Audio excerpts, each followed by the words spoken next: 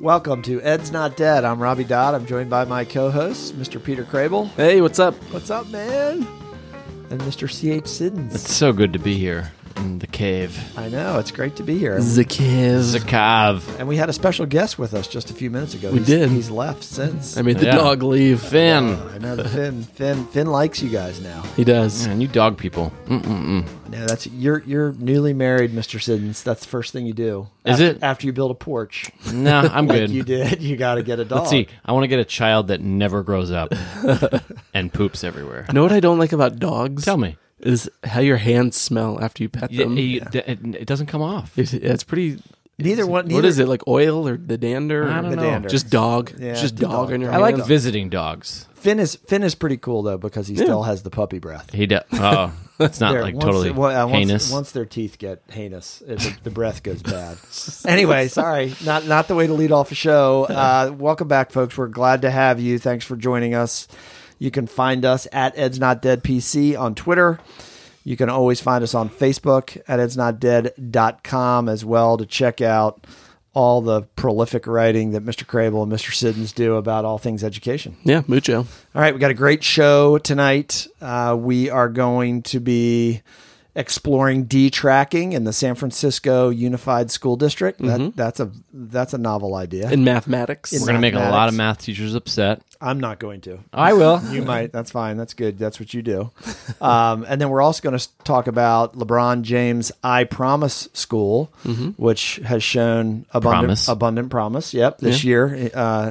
Kudos to LeBron James for putting his money into public education. So we're going to talk about that and quiz show. Quiz show. What do you got for us, Mr. Sids? You got something good? It's a quiz show about the college admissions scandal. Oh my! We haven't talked about that yet. Let's talk about that. Let's Well, do we it. will. Yeah. But for now, I have a quiz show to whet our appetites. All right. Well, Mr. Crable says that our numbers, our listens are at an all-time high. Yeah, man. And yet we have zero show feedback tonight. Is that true? People are just so pleased with it, they don't yeah. give us any feedback. We I don't know. People are just eating it up and listening. We did have a listener in Arizona who took exception with the federal government having any role in education. Correct? Yeah, something Okay. along those lines. Right. And I have a colleague who said some pretty favorable things about our out of the box thinking. Yeah. Ooh. Yep. She liked our crazy. Well, and it's thinking funny about because a education. lot of, with Twitter and stuff like that, a lot of people interact by just liking or retweeting.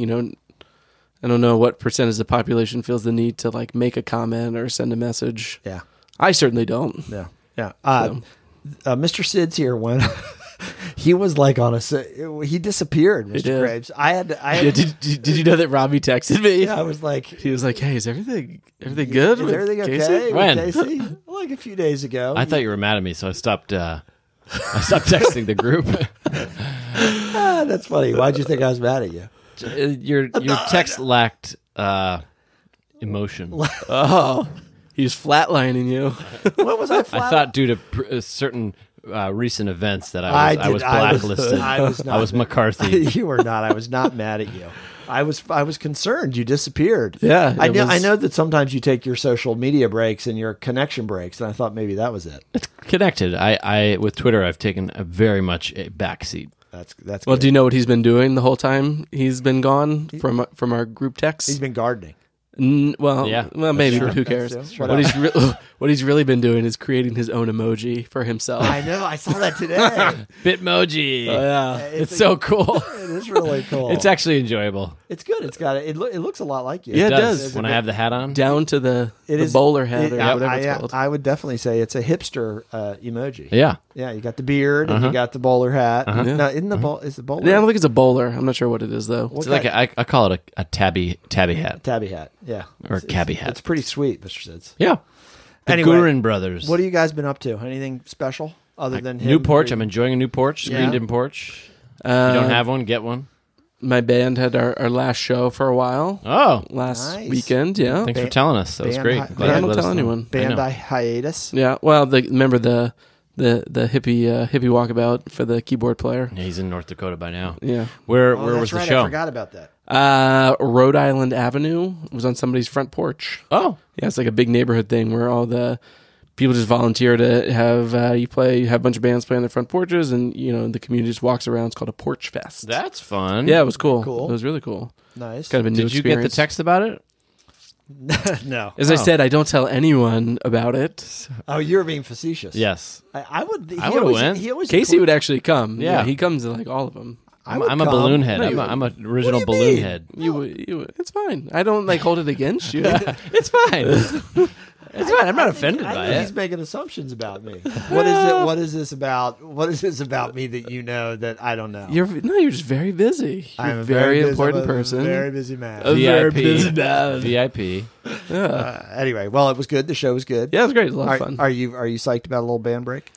I wasn't, but now I'm like, okay, I've feels good. come to accept it. I'll do something else. Yeah, you have 3 screaming naked children at home right now that just FaceTimed us. So you have a lot of responsibilities also. Yeah, a lot of crying. Casey's got none except for putting up external cameras on his house. I was just checking it a minute ago. so he can watch people. Great.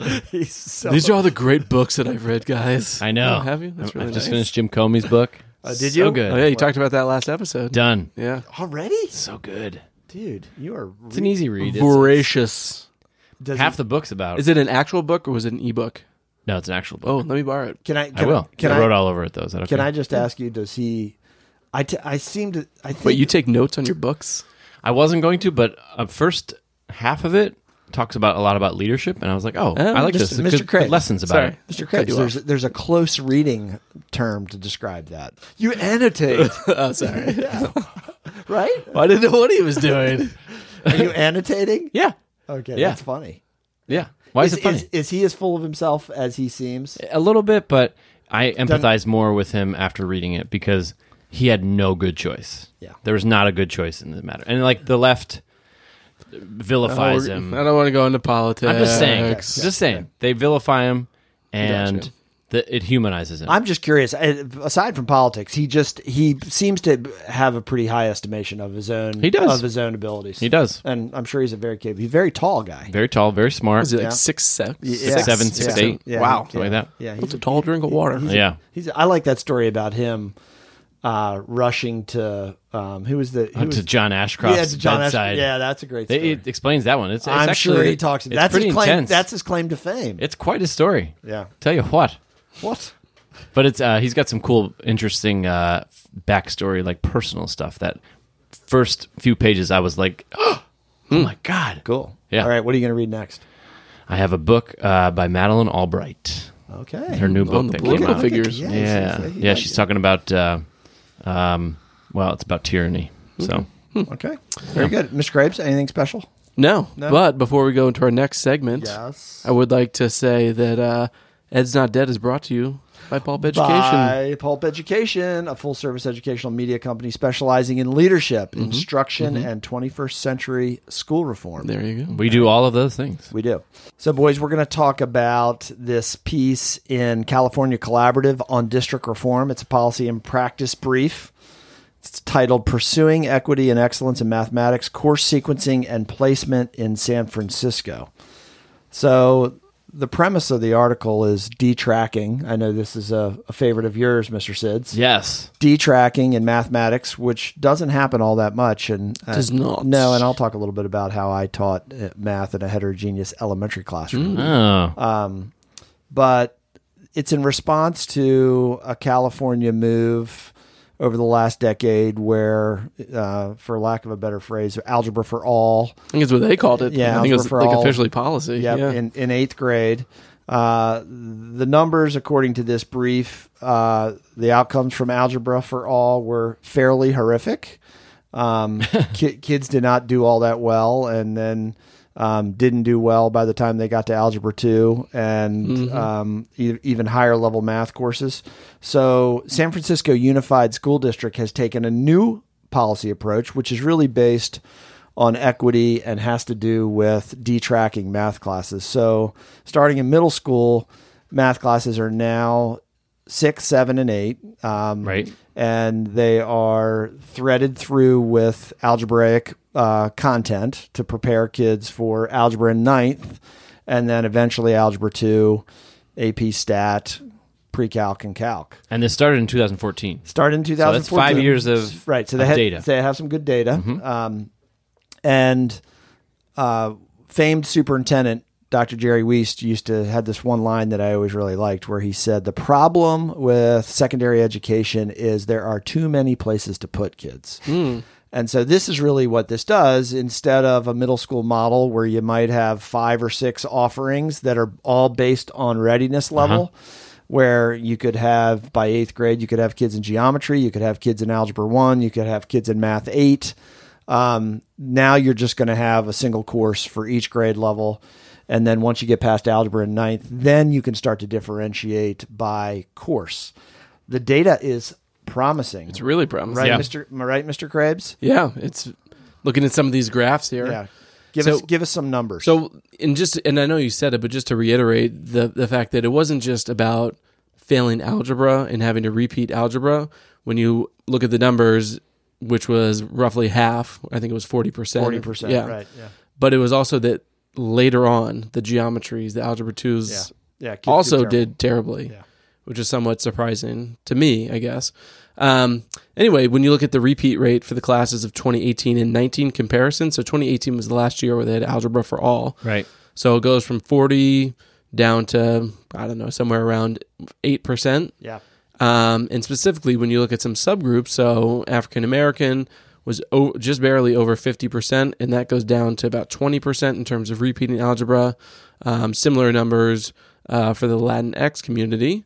And then furthermore, the number of math credits earned by the end of grade 11 shot up. So by keeping them back in middle school, they actually ended up with more credits by the end of grade 11, which is very paradoxical Yeah. thinking. That was good. Paradoxical. Yes. So, take on this. What's the secret in the sauce in the improvement in the outcomes? Is it just the detracking? Is there anything else that they did that jumped out at you? Well, they led a comprehensive approach for building the capacity of teachers, so trying to improve their practice of teaching. That came along with the curriculum that they adopted as a school board. The other thing that is sorely missed in a lot of school districts, especially school districts with not a lot of money, but clearly this one does have a good amount of funds, is all about communication. There's a whole section on how they communicated what they were doing, why they were doing it, and how they were doing it with local stakeholders. Because as it says here, and it's true, any kind of change to a curriculum, an integral curriculum like math, is going to get some parents upset. And with all the Common Core misconceptions that arose throughout the years, and with distrust in government systems that we're seeing across the country, communication with local stakeholders is key. And it seems like they did a really good job at making sure that they did it effectively. A few board members ran against it, but did not win. And that's what was most surprising to me, that there wasn't more community backlash. Oh, yeah. Because this is, and I guess it's not really Silicon Valley per se, but it's the city of Silicon Valley, of Silicon Valley millionaires. Yeah. And so it's kind of ironic that you would have the city of tech slowing down the pace of mathematics instruction. Yeah, so help me out here. If they're detracking, but the prior policy was algebra for all by 8th grade, then those courses weren't tracked. If you were to get to, if they wanted every kid in algebra by 8th grade, those 8th grade algebra classes would be heterogeneous. That is true. That is true. Yeah. Unless you had kids beyond algebra in 8th grade. Right. You could have had kids in Yeah. geometry or even algebra 2. Yeah. So I don't know, is it a tracking question or is it an acceleration question? It might be both. I think it's an acceleration question. Yeah. And because when you look at, See how I did that? You like that? that was good. Okay. Yeah, because they said they selected a curriculum package. They don't tell us what curriculum they chose, but moving from a textbook that they felt was procedural, just all based on, and if you've ever been in an algebra classroom, a lot of it is procedural because it's do this, do that. And that's one of your. That's a bee in your bonnet. Yeah, the worst. Because I don't understand it. I know. Why, Yeah. Anyway. There's no why behind that. Correct, but it talks more about doing math, checking in for understanding. Right. And so what it sounds like is it just slows everything down. Right. So it introduces algebraic concepts. It says it even introduces geometry concepts. Right. In a more, I don't think piecemeal is the right word, but in a smaller, more manageable, chunkable sections. I mean, that repeat rate, that number jumped out to me along with the equity numbers, Big time. the 40% down to 8%. I mean, that is significant. The only other thing, and help me out if I miss this because it's a pretty dense article, is, I mean, they talked about professional development, but they didn't really talk about how teachers in that curriculum, especially in the middle school level, how they differentiated that curriculum. I mean, if you have a heterogeneous Math 7 class, you've got a range of learners in that class. But a lot of what math teachers are doing already lend itself to small group instruction and manipulative based learning and things like that that could be instructive for other teachers in the building. So I think they, if done correctly and they tap into what their skills already lend themselves to, I think could be successful. I do. But they didn't talk about it. No, the specifics aren't there. I wanted to see the how of what how'd they get teachers to not teach to the middle in those classrooms, because when you've got, I mean, I'm guessing that you have kids that are significantly below grade level in math classes with kids that potentially could be way above grade level. Right. Yeah. And so that's a 3-ring circus trying to, I mean, that takes a lot of skill to do that. It is, but if you look at all the other content areas in a middle school, social studies, art electives, in some cases world languages, English classes, you have kids that are reading at a 8th or 9th grade reading level, and you have kids that are reading at a 4th or 3rd grade reading level. So you have to cater to those and differentiate your instruction for those students. But does that happen? It can happen. It can happen. I mean, it does depends happen. on teacher, school, principal, Right. district, I think. It does happen, but if we're not going to detrack math, then why not detrack everything? And just to look at it from a fully comprehensive lens. Fully comprehensive. That's right. So, and I don't know what data you would use to track. So, the kids that would be taking geometry in 7th grade, let's just say. So kids that are significantly, and this is a very, very small portion of any population, but there are those kids out there that could do something like that. What data shows that they're still getting their needs met? Previous, I guess my question is, what would show that, yes, our most accelerated learners are doing so well? And then now that you are not advancing those kids, for example, on the MAP-M, does the data look the same? The kids that used to be scoring in the 99th percentile, do you still have the same number or percentage of high-end learners or most proficient learners, however you want to frame them, as you did prior? And it doesn't go into that, but I would be curious to know whether their needs are also being met. Well, I guess I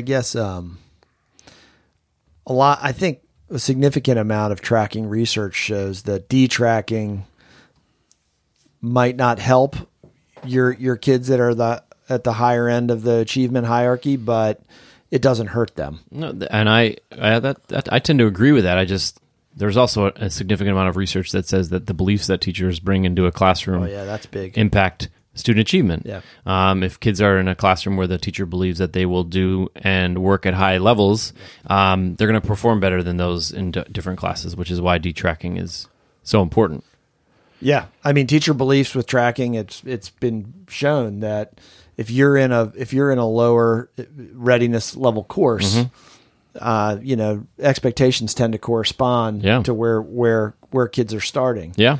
I also think maybe there would be unanticipated positive impacts on climate and kind of the social fabric of a school. Absolutely. If you have kids that are of mixed readiness with each other, I think that's a great way to build community. And Peter and I worked in a school where there was, they had a robust orchestra and band program. And if you very heterogeneous, well, not necessarily. So, but if you there were 2 tracks of on-level versus advanced courses, and there's the students who were in the band classes, they tended to be in this particular track, and the students who weren't in band, the band schedule basically dictated the entire school schedule. Drove the schedule. So like there are certain groups of kids who traveled together all day and reinforced those positive or negative behaviors or academic behaviors. And I think that goes back to Robbie's, whatever your Dr. Jerry Weiss quote was about too many options about where to put kids. Yeah. You know what I mean? Yeah. I'll give you another good one. Yeah. Another good one. Yeah. In secondary education, It's a pretty good one. that's my best It's pretty good. JW Weist. JDW Weist. I can't remember his name. I'm sorry. In secondary education, differentiation happens in the counseling office. Ouch.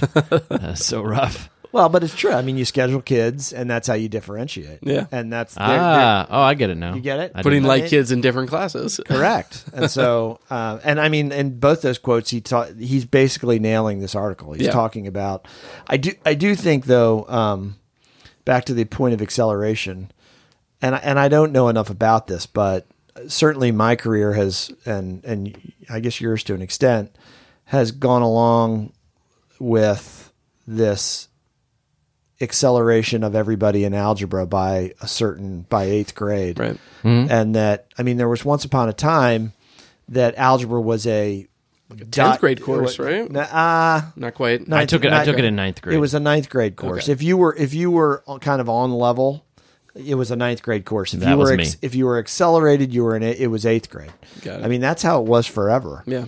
And there are a lot of people out there that would tell you that it's not really developmentally appropriate for most kids that early in 7th grade or 6th grade. Because of the abstract. It is pretty thinking. abstract. Okay. I mean, and kids, there are a lot of kids that are still pretty concrete thinkers, even up into early adolescence. So, But that doesn't mean that if you have a heterogeneously mixed class in 6th grade, that you have some kids that are operating at a higher level or thinking at a higher level that you couldn't differentiate to support those kids. yeah, you could. But I think it's interesting they're dialing back the acceleration in a significant way. Well, and I think the other interesting aspect of it is that it's not a universal, we need to halt the brakes on everything across all levels. It's specific to middle school and it's specific to math. Yeah. Which I think makes it maybe a little bit more palatable to people that would otherwise be perhaps against it. Because I do think, high schoolers are obviously different developmentally than middle schoolers. Right. So it probably would be much more appropriate to differentiate and put in AP classes kids for some and not for others at 17. But I do now I'm going to correct myself. I do know something about this, which is that I do think that algebra for all or acceleration in math did come out of a lot of research in the 80s and 90s about how the lack of rigor and academic press there was in the middle level. Yeah. I mean, there was research, I've told you guys this before, that I think Jacqueline Eccles did it from the University of Michigan that showed that there was the terminal grade in elementary school was more challenging than the first year of middle school. Mm-hmm. So I think the kind of overreaction to that was let's make it harder. Yeah. Yeah. And everything needs to be harder. Everything needs to be harder. And I'm not, I think this speaks to, okay, let's rethink that. Just like departmentalization, right? That once upon a time there were interdisciplinary teams. I think the jury on that was that was too soft. Yeah. That middle school had become integrated and it wasn't challenging enough, especially once with the dawn of the high stakes testing and accountability era after the 90s. It was everything has to be hard because we're going to be accountable. Yeah. Let me ask you. So you taught elementary school math. Yep. In a heterogeneous classroom. I did. And does that inform you in terms of this article at all? Yeah, it's not easy. Yeah. I mean, it is. And I taught. I even actually taught in a heterogeneous 4-5 combination. And so I had the range of accelerated fourth graders, or the most struggling fourth grader to the highest achieving. Fifth so it grader. wasn't base. It was just straight up 4 or 5 mix. It wasn't Correct. ability level. Yeah. Okay, yeah. got it. I mean, it just took a lot of planning. I had to be really intentional about how I pulled groups and how I differentiated the content that I was doing. There's always the risk of that you don't get to your highest achievers enough, Sure. that they can work independently and you can give them busy work. pitfall. Yeah, there's a big pitfall. So I really had to be intentional about how I challenged them. And then, you have kids that struggle with math that you do have to spend a lot of time. There's no substitute for time for some kids with math. Yeah. They need a lot of support and repetition, practice. Yeah. But it's doable. And the thing I got out of that was that I had a great culture in my classroom. I mean, I loved it. And I built this culture where kids helped each other. Yeah. And that was really beneficial. Positive learning communities. Yeah. And some parents freak out about the peer-to-peer support because that's their highly able or high readiness level kid wasting time helping a kid that needs help. Doing your job. Yeah, doing my job as a teacher. But it has positive benefits. If structured correctly, it can lead to a lot of results. That's how you learn things. You teach it to someone else. Yep. I also did it when I was piloting Singapore math. Oh man, I've definitely heard of that. Yeah, Singapore. I'm not familiar. Yeah, Singapore math. Was the Such as rote. No, it was. That's a topic for another day. Okay. It was interesting curriculum. Okay. They have unlike the United States, they have a national math curriculum that they sell. And it was an eye-opening experience to pilot something that did not in any way go along with the way we historically have taught math. Right. All right, boys. It was good. Yeah. Yeah. Final thoughts? Mr. Sids, thanks for finding this. Yeah. I don't know. Let's see what math teachers think about it. D-tracking. Yeah, I'm curious what math teachers think. I'm curious if our just in general the pendulum is swinging a little bit back the other way away from the acceleration and more towards like San Francisco is doing a little bit more heterogeneous for all. I think you raise a good question about it at the upper end though. Yeah. How might it impact kids that are really super math students? Yeah. All right, don't go away. When we come back, we're going to be talking about I Promise, the new school supported by LeBron James. Thanks.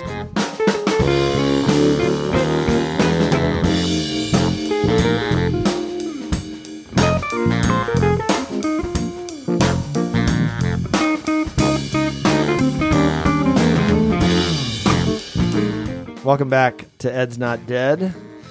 We are still here. We just did 3 takes on the welcome back. So good. The first one, they were both bad. It's very important to say welcome back in the right tone of voice with the right amount of enthusiasm. Sometimes it's a lot of pressure. Sometimes too much. Sometimes too I little. experiment, and you guys don't think it's funny. And so I just went with the straight welcome back on that. Welcome back. Welcome back. All right.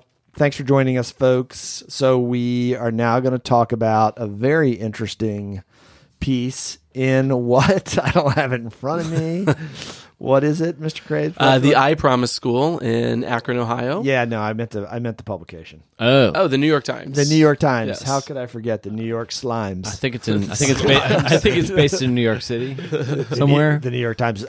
There's a famous conservative radio host. Now he's coughing. Oh God! Why are you coughing? Nothing.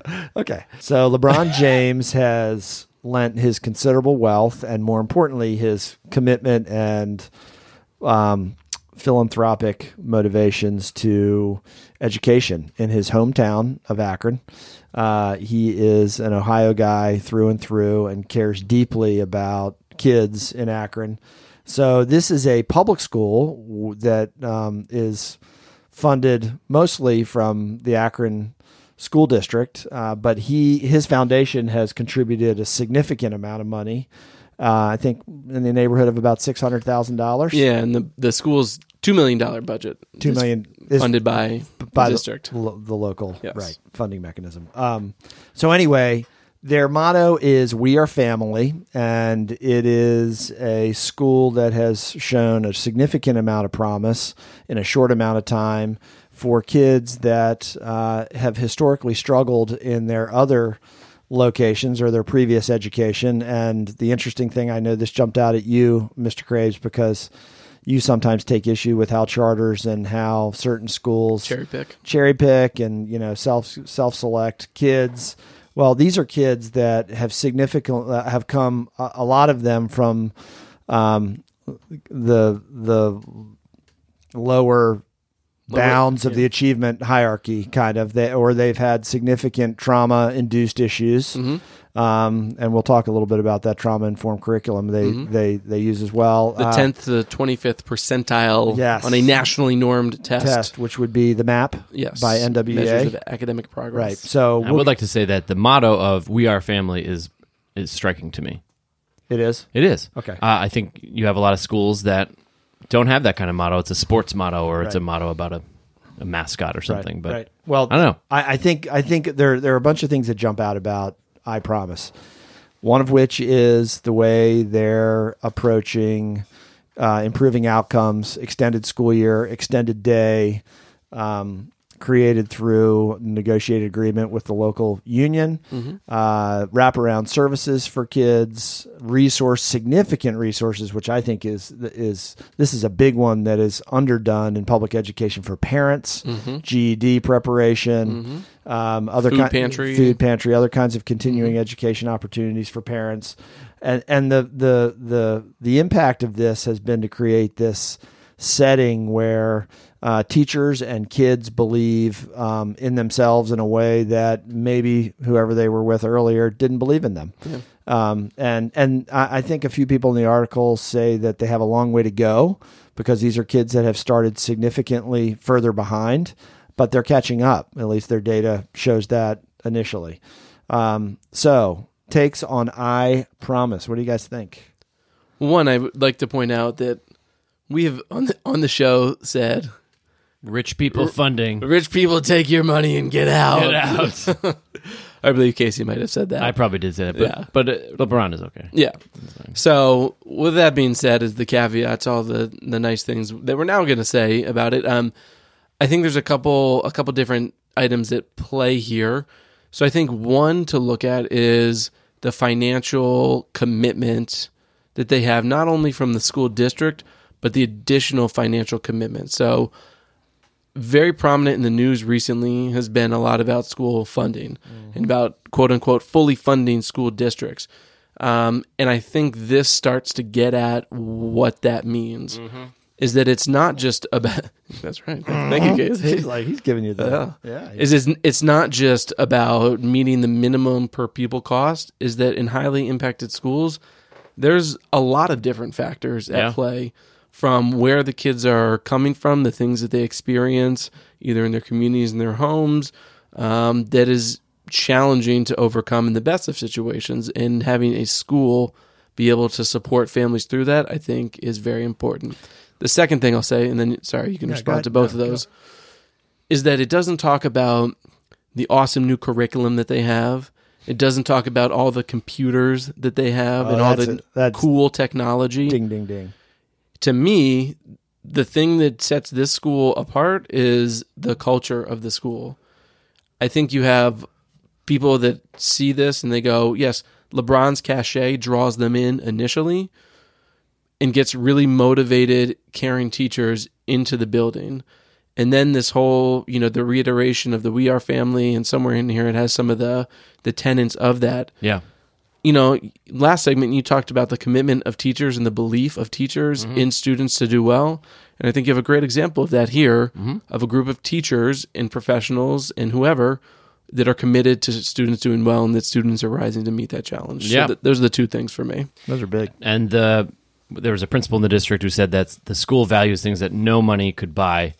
It doesn't take money to build relationships and to show kids that you love them and that we are here to support you. That's our main goal for us here at the school. But I will say, it's easier to love everyone when you have everything that you need. That is true.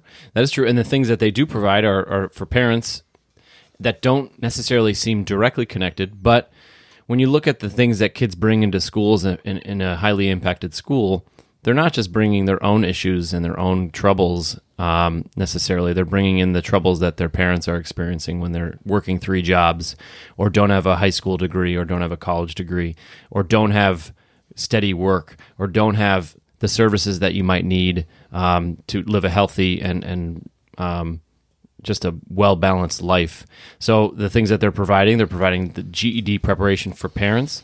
They're providing work advice, probably like resume preparation, things like that. They're providing health and legal services, and even a quarterly barbershop, which I would never use.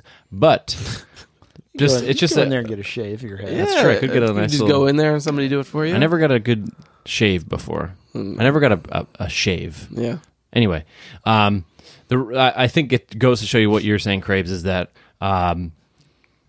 funding schools is more than paying teachers and their benefits and building fancy-looking schools with all the accoutrements.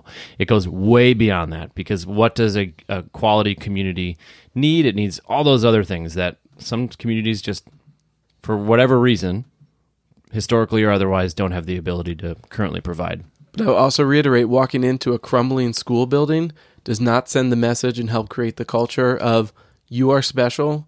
What we're doing here is special. I agree. Yeah. No, I agree. I'm not. I guess I was getting more towards the point of having Totally. fancy new iPads. Yeah. Yeah, I'm with you.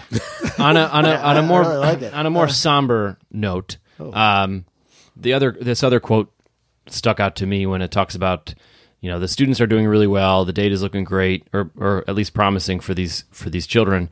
The quote that stuck out to me was that the students have a long way to go to even join the middle of the pack. To some extent, the excitement surrounding the students' progress illustrates a somber reality in urban education where big hopes hinge on small victories. So, it kind of brought me back a few steps after reading the article. Yeah, it's hard work, and there's a lot to do, but you got to start somewhere. And we've covered research. Who was our guy? Reardon, who did the research from Stanford on the schools that add value beyond the norm. And that's basically what it shows. What I think I Promise has done. I mean, they've got to flatten the curve for these kids. They've got to accelerate them because they're starting further behind. And then, as LeBron James and the school system have identified, there's a lot of other factors that are going to support that moving them quicker. Yeah. Getting their parents engaged, helping their families, all of that stuff will factor in. It's not just, they need great teachers, and I'm sure they have great teachers, and that'll be one of the biggest factors, I think. But I think that does lend itself to a good point about bringing parents and communities into the school. The school is a linchpin of the community, or it can be, or it should be.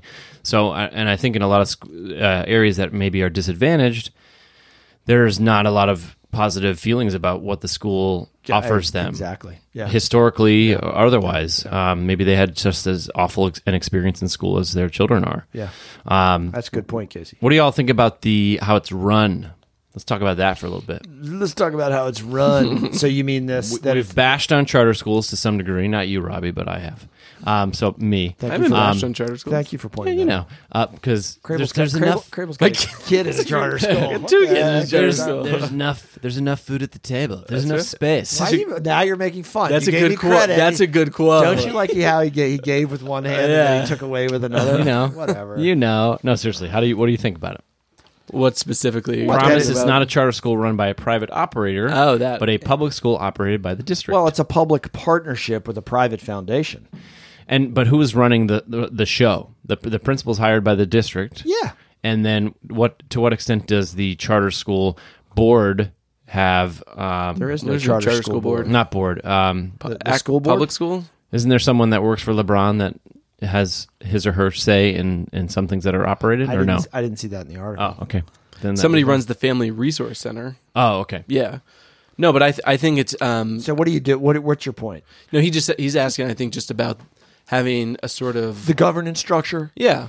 Of having a lab, an experimental lab school under the auspices of a public school. Because usually these sorts of things are under charter schools or labeled as charter schools, but this is just a straight up public school. And I was telling Crable earlier before we went on air is that I think everything about this seems like something I would support, where you have public schools running the show, funding it to some extent with support from outside resources. and it's not like outsiders doing it. Yeah, and I agree. I mean, I think it harkens back to the advent of charters in the first place, which I mentioned. Yep. Was by It is teachers in Minnesota. Don't quiz me, brother. I can't remember the quiz name. me. Albie Shanker also brought it up. Yeah, no, but And then a the group first of charter was in Correct. Minneapolis, Minnesota. But Mr. Shanker talked about it to a group of educators who That's took right. his idea and ran. That's right. But the idea was a small group of educators, experimental, innovative, etc. Yeah. Still a public school, but trying something out that could hopefully inform other schools to copy their practice. but- What a cool concept to have a bunch of teachers come together with some innovative programming and create some new programs what's for your kids. what's your butt? Hey, like, he's irritating me. No, You're such a baby. You're a baby. Such a baby. You're just mad I made a cool Bitmoji. And, okay. I don't have You don't even have anything anything to say to that. Yeah. So what was your butt? I just don't. I mean, I take exception with Bitmoji boy over here, and his no one else can have input or help to run a school other than public educators. Who am I forgetting? Well, I think this is a partnership between a foundation that I'm sure has some say, and I'm sure they weigh in, and they need to have a stake in the game. They're investing a significant amount of resources. I don't disagree with that. Okay, but you just said you made it sound like it's exclusively run by the school system. No, that's not what I was Okay. insinuating. I apologize if I did. No, They're giving a lot of money, which provides them with some sort of input. I'm just saying, like, it's a public school. The public school system is allowing for this to flourish, the Correct. innovation to flourish. Agreed. Which the door needs to open to that. I agree. So that we don't allow the private school companies and the private charter schools to take over in that sense. point taken. Yeah. Yes, I agree. I guess my point was that if you are going to enter in to partnerships where a foundation like LeBron James's foundation, which is providing a significant amount of support, therefore, you have to allow them to have some input. They have a seat at the table. They definitely have a seat at the table, and so, and I think there are probably a lot of examples in public ed out there where philanthropists are engaged with public schools, not just charters, but public schools, and are investing. I can think of a couple locally where that's the case. So no, I'm with you. Yeah. I understand what you're saying now. The only caveat is that you have to have LeBron murals every 5 feet. Yeah. Well, you know what? I'll take it. I would love to go to school with LeBron. Yeah. Everywhere. I mean, as a kid, that would be pretty. There's a wall with his shoes. I mean, yeah. And think about how moving that is for these kids. He's a local guy who grew up and has been tremendously successful and has his own basically brand. He's a businessman. Oh yeah. Yeah. I mean, look, He's- the kids are called the chosen ones. Yeah. Yeah. Yeah. You know what I mean? And there's a quote in here where a kid is talking about how special it is that LeBron made the school, and that as a result, they feel as well. And so one kid says, one time LeBron wrote us a letter, and I knew it was real because I saw the paper that was signed in pen. That's pretty He says, that encouraged me. Yeah. Wow. Another one said, LeBron made this school. It's an important school. It means you can always depend on someone. Yeah. You know what I mean? So again, to what you were saying, Casey, it's the messaging and the you are here because you're special. Yeah. You're not here because you're underperforming. You're not here because of this. Yeah. We chose you to be here. I like your point about the innovation too. I'm sure. I've told you guys about Parkside Elementary School, which is where my dad went to school in the 30s, which was a progressive elementary school. And it was a part of the public school system and was opened as an experimental school. That's what we need. I mean, you're right, Case. We need public school systems to, just kind of open the door and let innovation happen. We've talked at length about how the door doesn't get open that much. And I would further argue that although the original sort of like idea for charters was to take lessons learned and implement them, but in some sense it's like this works here in Akron Right. because of LeBron to some extent. You know what I mean? Right. So is it replicable? correct. So Yeah. being like, oh, we'll add an hour, I could see somebody be like, we'll add an hour to the day and we'll do an extended school year and we'll come up with a cool motto. And it's like, well, I don't think that's really the innovation. Right. So yeah, encourage innovation, but hyper localized innovation. Right. based on what the community is telling you its needs are. I guess I guess the other thing too is that is the funding replicable? I mean, if they point out in the article that the school is funded above what other schools are funded at locally, even the school system is spending more money on the school than other schools, right? I think that, and I think you're right, but that just goes to But can you do the that? sad state of funding, I think, know, for a lot of schools. But can you bring that to scale? And yeah, I know. And I that's mean, you could if we make it a commitment. But that's what or that's state what makes a states commitment, and the nation has to wrestle with. Right. Yeah. Bring it to scale. Yeah. Right. All right. Kudos to LeBron James. Keep up the great work. We'll be following. I promise. Casey still thinks rich people shouldn't be in education. Though. He might change on that. Changes too a little bit. No. Not at all. No. But you like LeBron. Yeah. Yeah. I think if you compare that with what Zuckerface did in So mean. Newark, Just giving here's 100 bills. yeah. And it was kind of like, just here's some money. You can't just throw money at a problem. No, you can't. And you're right. The And LeBron and the did not research do shows that not that money. Inputs don't necessarily. They don't tell the whole story. Correct. Every dollar input is not equal. Correct. Yeah. LeBron came in and gave money, but also followed it up with what that community desperately needs. Right. The last thing I want to say is that I do, it is throughout this article, they're keeping their eye on the prize, which is student achievement. I mean, they're focused on outcomes. Yeah. They want important. They want to move kids, and they're very. I like how they put it out there that hey, we've had a promising start, but there's a long way to go. Mm-hmm. All right, I can't remember after the second segment. Do we got a quiz? I think it's coming a quiz out. show. I need a break. I'm tired. Can we go to my stamina? My Ed's Not Dead stamina is sorely lacking. No, we gotta keep moving. Yeah, we're gonna keep moving. Producers, you ready for it? You suckers have been. We'll take a break. We'll take a quick break. Quick break. We will be right back. Cash App. Yeah, don't go anywhere. Thanks.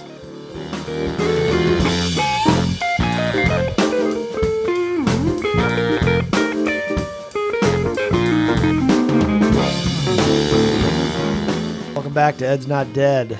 Thank you for staying with us. Robbie's refreshed. I was a little tired, but now I feel good. Good. Get some stretching, some calisthenics. Yep. We just went out in the backyard and watched the dog obsessively run circles. That was fun. That was good. Yeah, it was good. All right, it is that time of the show. Yes. Mr. Krabs has given us a hard deadline of we got to be done in 10 minutes. Right? Quiz. So it's the quiz show. That's right. It's quiz show time. Okay. All right, so what do you got, Mr. Sims? we all know about the infamous college admission scandal that we have yet to talk about the implications thereof on this show, but we will have a quiz about it. We'll have a quiz about it. There you go. Ready? What better way to talk about it? What better way to talk about it than have an arbitrary pithy quiz? facts. That's Okay, right. That's multiple choice or short answer? All the above. Ooh. Okay. Yep. All right, go ahead. All right. The U.S. Attorney in the District of Massachusetts charged how many people 12. in federal court as part of a long-running nationwide conspiracy to illicitly gain admission for high school students to top colleges and universities? Is it 25, 50, or 75? 25. Well, I said 12, so yeah, I'll go 25. It's actually 50. 50 people. Darn. Next, many God, parents, that's a lot. many parents apparently paid $200,000 and up to how many million? It's below 10 to have their children admitted to various colleges and universities. 2 million. 3.6 million. $6.5 million You were closer. dollars. Next one, number 3. Television stars blank Lori from Desperate Housewives and blank from Full House and Fuller House were I know charged as this. part of the alleged scheme. Do you know this? I know both of them. I do not. Felicity Huffman Yes, that's and Lori Loughlin. Wow. What was Felicity Krabs. Huffman in? Ding. Desperate Housewives. That's right. Yeah. Yeah. Because they're the only ones that made the news. That's right. Like if the celebrity's not involved, then it goes away in like a day. Yeah, That's true. All right, next one. Number 5. You can tell how closely I followed this. I'm sorry, number 4. Laughlin and her husband, fashion designer Massimo Giannulli, allegedly agreed to pay bribes totaling $500,000 in exchange for having their 2 daughters designated as recruits to which USC sports team? That would be Crew. Water polo. Crew is correct, very despite the nice. fact that they did not ever participate in Crew. Have you ever seen her YouTube channel? No, but I want to. You now. should watch. Lori Loughlin's. No, their daughter. daughter. Oh, okay. Their daughter. What was I going to say about that? Crew. I know. I was going to say, there was a picture of them, I think, coming out of federal court, wherever that would have been, Massachusetts. Yep. Well, was not a great look. He was. How do you? What's her hubby's name? Massimo. Ferragamo? Giannoli. Okay. Giannoli. He had on what looked like a $5,000 suit, and she had this kind of self-serving smirk on her face, and they looked the part Because they're going to get out of it. I mean, they'll pay a fine. They'll pay a fine. They didn't look. They just didn't look like two people that were scared that they were going to lose their freedom. Right. SNL did their cold open on Saturday. It was did they? Was very it good? Very good. They're all in the same jail cell with Michael Avenatti. Really? It's so good. Michael and Avenatti. WikiLeaks guy. Assange. So good. You got to watch it. Oh, that's good. Sounds Okay, good. good. All right, number cool. 5. The alleged scandal has been under investigation for approximately how long? 2 Yeah, years. I was gonna say 2 years. 1 year. Oh, 1 year. lies. All right. Lies. Fake news. 6. I'm not going to do that one. Number 7. The investigation was codenamed which of the following? A. Operation Moneyball. B. Operation Varsity Blues. Or C. Operation Blindside. Operation Varsity Blues. Yeah, that's what I was gonna say. That is correct. B is correct. And the last question is, among others, This is a for red- all this the is a- marbles. This is a red light challenge. You have to bet everything. Among others, the Justice Department alleges which 9 colleges and universities were impacted. Go. Oh, USC, Ding, Georgetown. ding, UCLA, ding. Harvard. No, Harvard. They were Nope. they I were was thinking grateful they were Boston. out of it. Stanford. Yes. Ding. Somewhere in Georgia, Emory or Nope. No. How many do we name? You have Stanford, Georgetown, UCLA, and USC. There's one. There's 2 in the south, 2 in the north. 3 in the north, actually. Northeast. University of Georgia. Nope. I don't know. To be honest, I don't know any of the others. Yeah. One's an Ivy League. I don't know. Maybe there's a couple. Ivy of them. League? Yeah. Yale. Correct. Yale. Okay. Ding. Dartmouth. Nope. Columbia. Nope. All right. Penn. Nope. Boston University. Oh man, Northeastern. Northeastern. I knew that. University of Texas at Austin. Did not know that. And Wake Forest. Really, Wake Forest, the Demon Deacon. The Demon I Deacons. visited Wake Forest. Did you? As a young man. My Was there? bro- Did my you see the brother almost forest went through the there. trees? No. That's a nice school. Is it? Yeah. My bro. That was remember his. much about That it. was his second choice. It wasn't far enough away from home for me. That's pretty far. You could drive home. It's not Yeah, you far could enough drive. away. Yeah. Yep. Not enough. I was gonna say not enough. Love you, mom and dad. All right. What else do you have? Is that it? I think that was That it. That's it. That's it. By the way, what's a red light question? What is Red light challenge. Did you ever watch Cash Cab? No. Oh my god. No. We did a Cash Cab quiz show though, didn't we? That's basically the red light challenge. When you were in the car, You stop at a red light. stop at a red light. It triggers a red light challenge. Oh, okay. And if you get it right, you win X amount of dollars. If you get it wrong, there's no penalty. Kick you out of the car. Is that No. Is that how Oh, old okay. I am? That I don't know anything about that. Cash Cab was in the aughts when you were beginning your principalships. This is true. It's not still on, is it? It is. Yeah, Oh. it's back on. Ooh. It's so 2005. good. Discovery Redux. Channel. Have you? By the way, has there been a 1T sighting after the Mueller? He's been quieter than Bob Mueller in the last Bobby 3 Sticks in the last 3 weeks. Has he? Yeah. Okay, we got to call him at some point. Well, we might as well call him now. No, don't call him now because it's just going to go. How are we? Are we up voicemail. against the end of the show? Hold on. No, What, no. We what got a are- couple minutes. What are we on time? I mean, we always have time for 1T. Is this microphone is on? Is your fourth recording thing on? Does our audience know about the terrible the terrible technology setup we have now? We're not going to No, tell we're not them. telling them that. It's ridiculous. I don't know. That sounds pretty. That ringtone sounds. He's not going to answer. Suspect. Of course, she's not going to answer. Why It's does he because it's answer? coming from Casey. If I called him, he'd answer. Anytime Casey calls, he's never going to He pick does. up. Jim Patterson. I can't get to this call right now. Of course you can. JP. The message I'll So get good to back hear Could, from but you you. choose not to. That's right. At the tone, please record your message. When you have finished You gonna recording, say something? you Gonna may say- hang what are up you gonna or say? press 1 No, for he more can hear. options. Oh. Yeah. Hi, Jim. Because it's got a microphone and a cell phone. No. Hey, Jim. Hi, Jim. It's good to hear from you. Pick up the phone one of these times. Bobby 3 Sticks is retired. Give us Time to come out. Give us a call. Okay, give us a call. Okay, call your mother. Yeah, we miss you 1T. We miss you. All right. Enjoy retirement. Anyway, that's our friend Jim. What are you going to Patterson. do when you retire? Ooh, that came out of the blue. I like to think about retirement. I've had some fantasies lately about Florida near the Everglades where I can fish a lot. Yeah. Yep. Are you going to stop Florida- wearing shirts with sleeves? Yeah. I will. I think that's a You're just gonna- requirement in Florida. You're just going to be sleeveless shirt guy. I mean, wouldn't you like to live in a place where you could wear shorts, a t-shirt, and flip-flops every day? I'm pretty into it. Yeah. That I don't know if would- I would that would choose be good. Florida. yeah, I Florida know. that might not be there in 50 years. So Florida might not be there. You're right. I don't know what I'm going to do when I retire. Okay. I do, I do think about it occasionally, though. But I have a ways to go. Yeah, I'm not even close, and I think about it all the time. jeez. Well, Crable, Man. you've had. I was bored to live a life of leisure. Crable. Since I've known him, What year did I hire you? 12. 8. No, 12. it was for you. It was 2012. It was 8 years ago. It was 11, I think. It was 11. Okay. Yeah. So you've gotten married. Yeah. Which, by the way, I'm still waiting on that invitation. 3. Josh Dunbar showed up. Have you ever told him how resentful I am that I had just hired him and that he didn't invite his principal to his wedding? I wouldn't have invited you either. I don't think What? because I didn't know you. Yeah, okay, whatever. I shouldn't have hired either one of you. Anyway. But whose wedding yeah. did you come to? I came to yours. Right. Yeah. So relax. I left pretty early.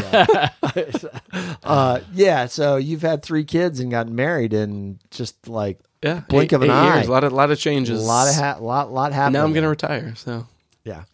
Anyway, all right, folks, thanks for joining us once again. Ed's Not Dead. Spread the word. You can find us on Twitter at Ed's Not Dead PC.